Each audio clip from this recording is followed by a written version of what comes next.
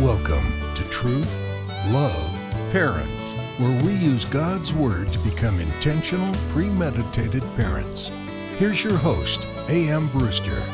I don't know about you, but I've gone through plenty of devotionals in my time. There were Keys for Kids, books from Awana, pamphlets designed by various youth pastors, and the classic, actually, My Utmost for His Highest by Oswald Chambers. I actually really liked that one. But which were the most beneficial? Did any of them truly help me grow closer to the Lord, or were they just spiritual busy work? Well, today we have a special guest with us. Her name is Natasha Crane, and among other things, we're going to share with you our top picks for children's devotionals. But more importantly, we hope to challenge your thinking about the place devotionals should have in the vibrant worship life of your family.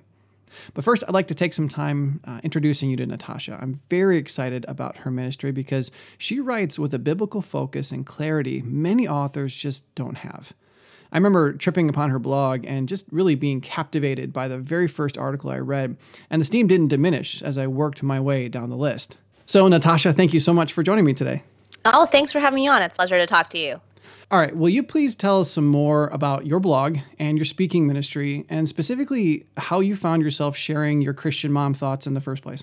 Sure. Well, it was 2011 when I started the blog. And at the time that I decided to do this, I had 3 small children at home. I had 2 3-year-olds and a 1-year-old. And honestly, I was just kind of feeling lonely, like I couldn't get out of the house because with 3 kids that little, it was very overwhelming. And so I thought, it's so hard to get out and be part of some kind of small group or something like that. I think I'm going to start these blogs like everyone else is in 2011. And so I decided I'd start this blog. I didn't think much about it. I called it Christian Mom Thoughts without, another thought about that. And away we went. And it was really everything that I hoped it would be in terms of getting to other Christian parents and sharing ideas. And so I kind of had this online community. And when I set out to do this, I really had no thought of becoming a writer or speaker. So a lot of people say, well, why did you decide to do this? Well, I didn't really decide. I started this blog at the time for the reasons I just described, but it's interesting how God used that, because as my blog grew and I got more and more readers and they were sharing my posts with their friends online, I started getting a lot of skeptics who were coming to my website and they were challenging all the things that I would say. And I'm really convinced that God brought more skeptics to my website than most blogs actually get, because looking back at the kinds of posts I was writing, they really didn't warrant that kind of skepticism. But here they came and it challenged me in this great way that I had never been challenged before. I grew up in church and I had been a lifelong Christian, but it really was more of a nominal kind of Christianity, and I hadn't thought very deeply about my faith. And so as people started coming to my site and saying things like, science has proven God, and there's no evidence that Jesus even existed as a person in history, and things like that, I realized, man, I've never heard anything like this before, and I have no idea how to answer these kinds of questions. And so it really just set me off onto this intense journey of reading and praying and learning about what's called apologetics, how we make a case for and defend the truth of Christianity. And it was this whole new world that sort of opened up to me. And I just became so passionate about it because I realized that this world that our kids are growing up in is just so different than the one in which most of us as parents grew up in. And so I used that as an opportunity as God was opening my eyes to what's going on. And as I was encountering these attacks, I used that as an opportunity to turn around and then focus on that on my blog. And so I would write about the things that people were saying. And no longer was I shocked and saddened and scared when I was getting these attacks. I would think, well, great, thank God, this is an opportunity to learn and then to write about it and teach other parents. And so today my blog is focused on helping equip other parents with this understanding of what the challenges are today and how do we respond to them so that we can raise kids who are deeply rooted in the Christian faith. So it's interesting how God has taken something, Christian Mom Thoughts, this very random blog that I started in 2011, and brought me on a personal journey that's really been eye-opening, and then use that to then hopefully help other parents as well. I kind of wonder if you got that negative feedback so quickly because you were talking through parenting and things like that. I found myself that when you start interacting with the atheist community, oftentimes they're kind of okay with you thinking what you want to think. But the moment that you start talking about indoctrinating, the next generation, they really start to push back from that. Maybe that had something to do with it. Yeah, it's interesting because definitely over time, as I started talking more about atheism in particular and the challenges and speaking out about that, I definitely got to hear from a lot more atheists. But as I was saying, like really early on, I was just writing about things like, how to talk to your kid about Easter, for example, and that even talking about something in that kind of generality, I started just getting all these people coming to my site. So it's interesting because I think that God used those interactions to really show me early on some of the needs that there are today. Just with people saying, well, I know Jesus didn't come back to life from the dead because science tells me that dead people stay dead. Hmm. It comments like that just struck me early on. Well, okay, yes, but and I knew that didn't sound logically right, but I couldn't put it into words Mm-hmm. why that was a problem. That kind of thinking was a problem, and so that's what really got me started on this. And then the more that I wrote about the challenges today, that's when I started getting even more. And so it's kind of like a snowball effect, if you will. I had a lot of challenges up front, and that led to more writing, which led to more challenges, and then it kept going from there. Yeah, and I love this story because this is really, in many ways, so much what we're all about here. Your story is what we want to reproduce in really everyone. We all come into this world, we're blind to spiritual realities, but by the grace of God, He calls us, and when we answer, but we don't always mature as quickly as we should. Sometimes, like you said, Right. we end up kind of being nominal in our faith. And sometimes it's because our hearts are just a little bit hard, or they're stony, or they're thorny, but sometimes we just get comfortable living a quote unquote Christian life. Right. But God doesn't really want us comfortable. And I think He showed you that there at the beginning. He didn't want you writing some cute little blog and having all the other Christian moms who think just like you kind of coming in going, yeah, Natasha, yeah, good job. He wanted us. He wanted to put you into a situation that was intended to purify you, and He wants to do it with us. He wants to, and the purification of gold is hot and it's time intensive, but the whole purpose is to transform us into the image of His Son, which is really what we all need. Absolutely. Very well said. Well, we want to equip everyone, our listeners today. Natasha and I want to even equip each other to be intentional, obviously premeditated, disciple-making parents. And a huge part of that is teaching your children to be vibrant apologists. And Natasha used that word, and it's a great word we're going to talk more about. And I'm so looking forward to hearing from you, Natasha, not just today, but also on our next two shows as well. Next time, we're going to be talking about your book, Keeping Your Kids on God's Side, and what each of us can do to help our kids have really a confident faith. And then next week, we're going to take a full episode to answer you, the listeners, and your parenting questions. We have a good number to dig into, and I'm really looking forward to that episode. Some fantastic questions, a lot of parents really bearing their hearts. I'm really excited about that. Now, Natasha, I actually reached out to you in particular about this concept of devotionals because I had read one of your articles called 25 Family Devotional Time Ideas. And I thought it was fantastic. But what I thought was also interesting is that you don't really write a lot about children's devotionals. In fact, in your article that I just cited, you pretty much, I think your second idea involved using a devotional book for kids. But that was really all you said about it at the time. And that's pretty much, I think, all you've said about children's devotionals in total. So why haven't you written more on the subject? Yeah, that's an interesting point. Yeah, I've written over 200 articles on my blog, and I don't think I've ever done one just on devotionals. Although I have thought about it, maybe I will after our conversation here. But the thing with devotionals is that they can be really beneficial. They can be really useful, but I think that a lot of times parents use them as a crutch. And what I mean by that, and I don't mean it necessarily as a bad thing. Like I said, it doesn't necessarily have to be a bad thing. But I think that if parents are going to do anything outside of taking their kids to church on Sunday, God bless them for whatever they're doing outside of church on the day. But a lot of times they do go straight for the devotional. And so they have, bedtime, let's read a quick devotional. We tuck in and we wake up the next day and here we are again. And I think that given the kind of experience that I had through my blog and being challenged and having my eyes open to just how much we kind of need to be doing as Christian parents today, I think that with devotionals, it's easy to fall back on that as something simple that we're doing, but it should be something that's a supplement, something that can help us in how we're helping our kids rather than the foundation of what we're doing. So much of what I talk about on my blog really gets more to those foundational levels of, how do we know that there is good evidence that God exists, and why do we need to believe that all religions cannot point to the same truth, and how do we know that Jesus actually was resurrected? What historical evidence is there for that, and how do we know the Bible is reliable? Just on the 4 big questions alone, there is so much to cover and so much work to do in just helping the body of Christ to understand these questions that are so important today. And most of the time, devotionals don't touch on those things so much. Now, there is a place for devotionals, and I think we're going to get into that, but just to answer your specific question of why that hasn't been my focus is because I think there's a whole layer of groundwork that has to happen first, and then devotionals can be an additional tool on top of that. I just want to make sure that parents don't turn to devotionals as the core thing that they're doing, because so many of them are fairly lightweight. Yeah. And I'm sure that you've encountered that as well.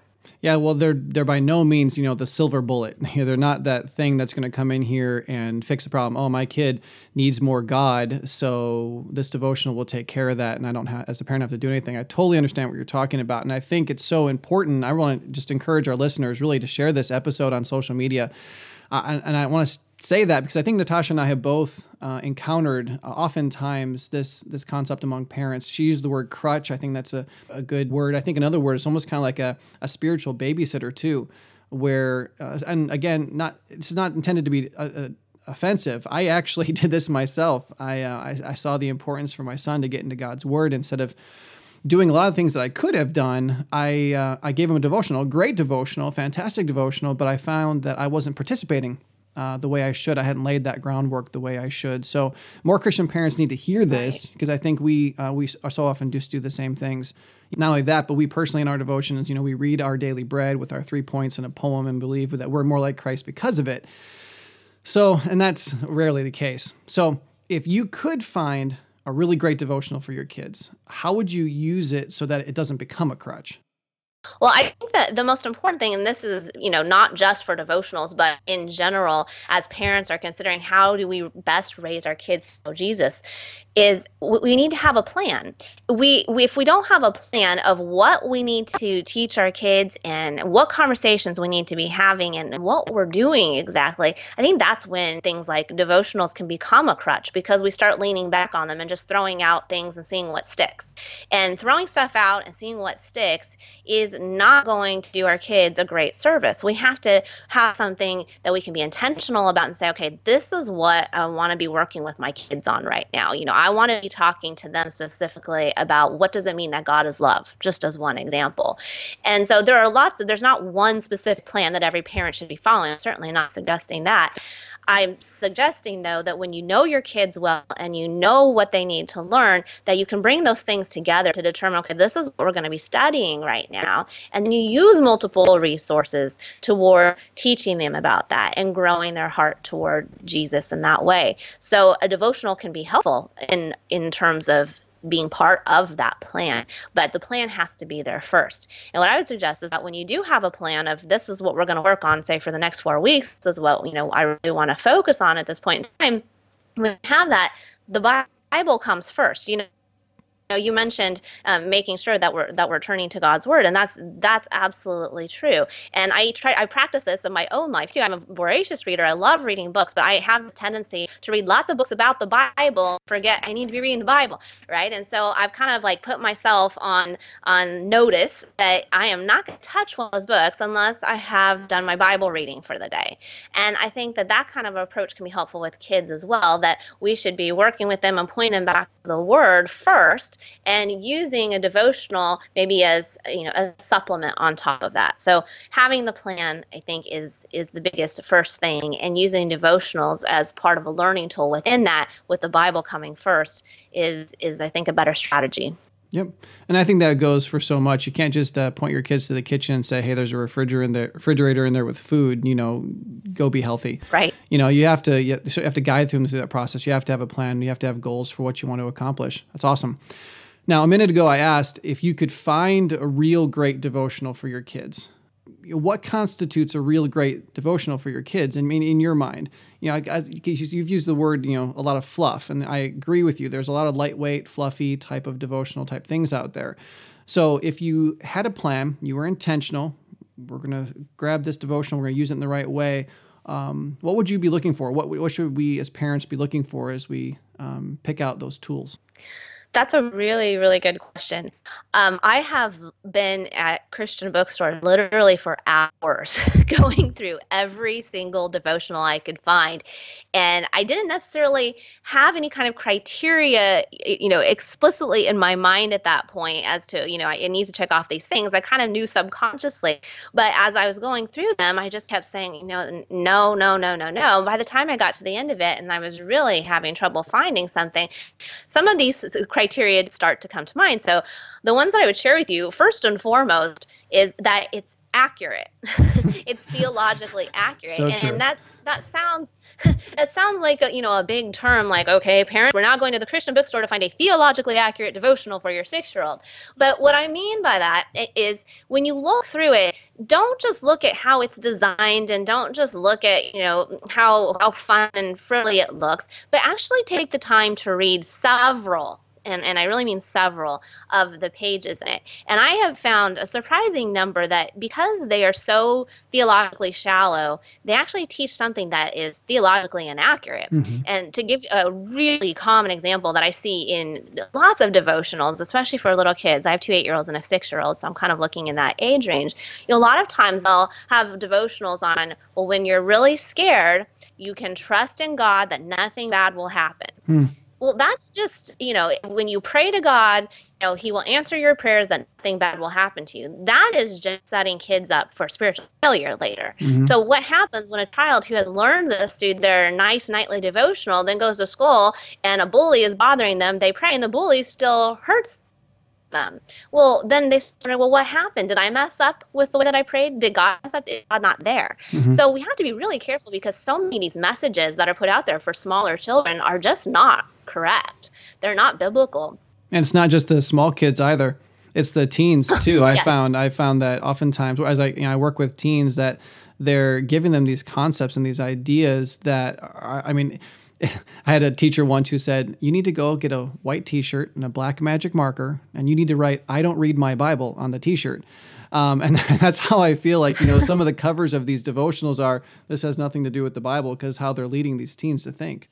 Absolutely. Yeah. It's with adults too. It's not just teens.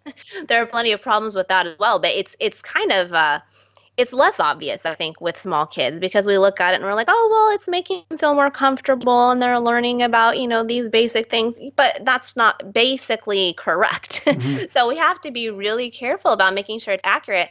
And that can also go for just the focus as well. A lot of them are very much focused on you as opposed to being focused on Jesus. Mm-hmm. And, this is probably my biggest problem with a lot of devotionals, honestly, that they're very character-based. Obviously, we want good character, right? As Christians, we want to be more Christ-like. Absolutely. But if we are not basing our character and the decisions we make and our morality on the Bible, and it's a result of that, then we can easily be raising kids who will become secular humanists. They'll become people who really, love others and want to do great things in the world and believe in all the Judeo-Christian values, if you will, but they don't believe in Jesus. And a lot of these devotionals teach kids to be good people, but they so loosely tie it back to Jesus and why we even have morality in the first place that it loses the whole meaning and the whole point.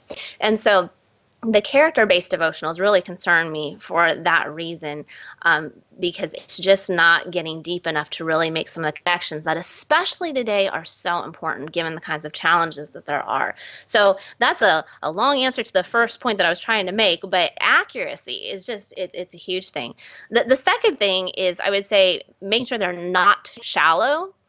And the reason I use the word not shallow instead of just saying deep is that you're not necessarily always using a devotional to get super deep. I mean, there are lots of other tools for that. When you make your plan of what you're teaching your kids, you can come up with all kinds of things that you're going to use for that. It doesn't have to be the role of a devotional. But sometimes they're so shallow that, like I was just saying, they become meaningless.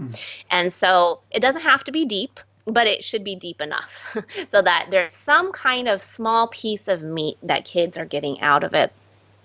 The third thing I would say finally is making sure that it's developmentally appropriate. So this is more about you as the parent having the wisdom and insight to match the right devotional to your child. I find the age ranges that they give on the back of devotional books to be very not helpful. And that's for a couple of reasons. One is that a lot of times the expectations that people have for younger kids are very low. The bar is so low, and they assume that, even when you're 10 years old, you're still learning about some, very, very, very basic things when they should be learning about so much more. So one thing is just the expectations that publishers have and that they put on the books. But the other thing is our own children have different needs. They're at different places spiritually, intellectually, along their maturity levels. All of those things have to be taken into consideration. My 8-year-old daughter, she's just an old soul. She was born the old soul. And, we use books that are written for, early teen years for her. And those are perfect. When we first got her book that was supposed to be for her age range, she was like, she was like, oh my gosh, this is like for a preschooler. And she didn't say that trying to be, arrogant about it. She honestly saw that as something like, that would be for her little sister.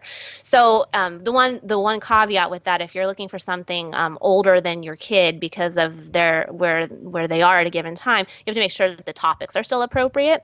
And so I found a good one that their topics are still appropriate, even though they're an older one. And I can give you some of those recommendations later. But then on the other hand, my younger daughter, she's not an old soul. She's actually a very young soul. And so some of the devotionals that hit on some of the deeper topics I would talk about with 8-year-olds, I wouldn't talk about so much with her. And so it's really, as parents, we have to know our kids well. We have to be the experts on our kids, and we have to match the devotional to where they are, their spiritual needs at a given time, and what they're capable of understanding. Sometimes that's way more than what the publisher says, and sometimes it's less, and that's okay. It's just we have to be the ones to be careful about that, and not just go on Amazon and hit click because, oh, this is a good one by someone I know for a 6 to 10-year-old. Yeah. Oh wow. You hit on so many valuable things there. I love, we need to be experts on our kids. That is so true. And you talked about accuracy. I think it's important to say here too that oftentimes inaccurate devotionals and books and so on and so forth don't always happen because someone's maliciously trying to lead our kids astray. I think it was the creator of VeggieTales who later in his life said, "Man, I just realized I've been teaching kids to be very moral without teaching them why." And he had that revelation because he was growing and maturing, and he realized that, man, he produced all of these videos that really weren't pointing kids toward Jesus the way they should. So it's just super important. So I guess the question is, have you ever found any devotionals that fit those criteria? Well, yeah, and like I said, this will vary by parent. I can definitely share with you some of the ones that we have used. In the 6 to 10, and I think you'll probably put this up on your site afterwards, so it's so for people to link to, right? Mm-hmm. Yeah. So in the elementary range, more broadly speaking, Max Lucado's devotional Grace for the Moment is one that I have liked, and my son has used that one. It's a good one in terms of it could be for boys or girls, and they're just small pieces of meat, but they are accurate and they're not shallow. And so I really appreciate that about that particular one. One that I found recently that I'm using with my younger daughter, my 6-year-old daughter, who I said is the younger soul, is called Hope for Each Day. And it's a Billy Graham. And I like it because it's not shallow, again, but it's something that it's just enough meat for a young child to get their head around. But it's not too much, and they're short. And so she really enjoys reading that. And even for a young reader, it's something that they can latch onto. For more of the tween age group, the Case for Christ for Kids 90-day devotional.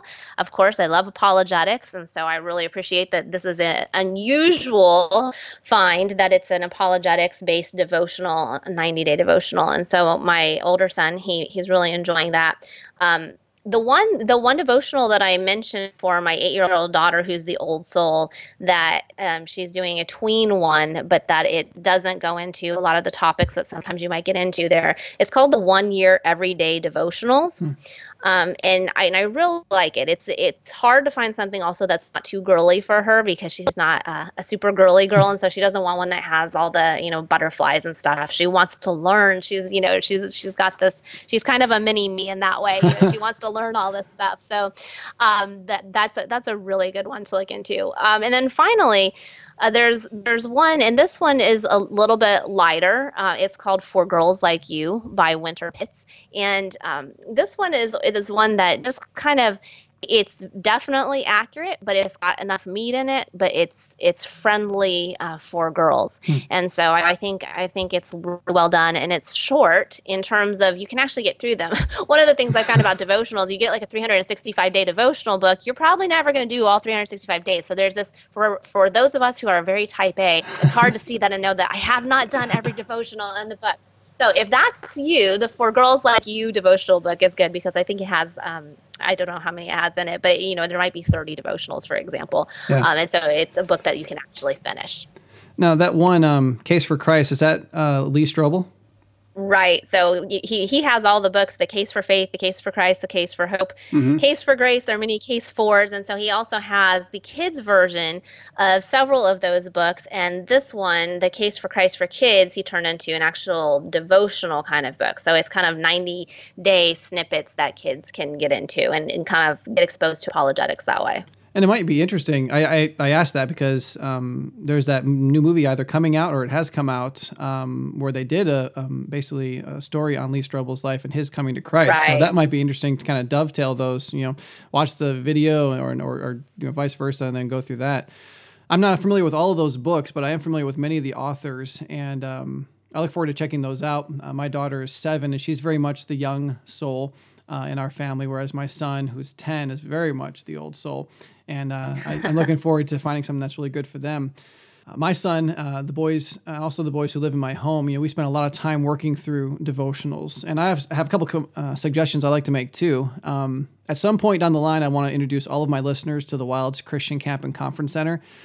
For now, though, I'll just tell you that they are my favorite Christian camp in the world. They're in North Carolina, and they run an amazing Christ-honoring camp programs all year long for children and families and adults. And they also publish music and curriculum and all the things that amazing camps should be doing.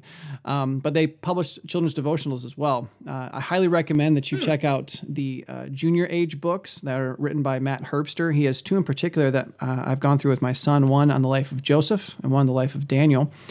And then there's a whole slew of devotionals written by Rand Hummel.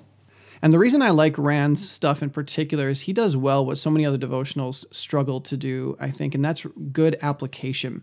It's nice to say love God. It's better to say love God and then define what that means. But it's best to say love God, define what that means, and then give the kids things that they can actually sink their teeth into that they can use today. Okay, when you want to love God today, do this. And man, there's just so many things that Rand packs into his devotionals, and those are obviously for older kids, but they're very good. I think they're very accessible even to my 10-year-old. And they just resonate. I mean, I've actually gone through them with my son thinking, this is so good. This is helping me out. And that's how it should be. But that's awesome. My favorite devotional program of all time, I don't know if you've heard of it before. It's written by Marty Collier, and it's called What Do I Know About My God? Are you familiar with that? No. I want to do a whole episode on it later. It is so powerful.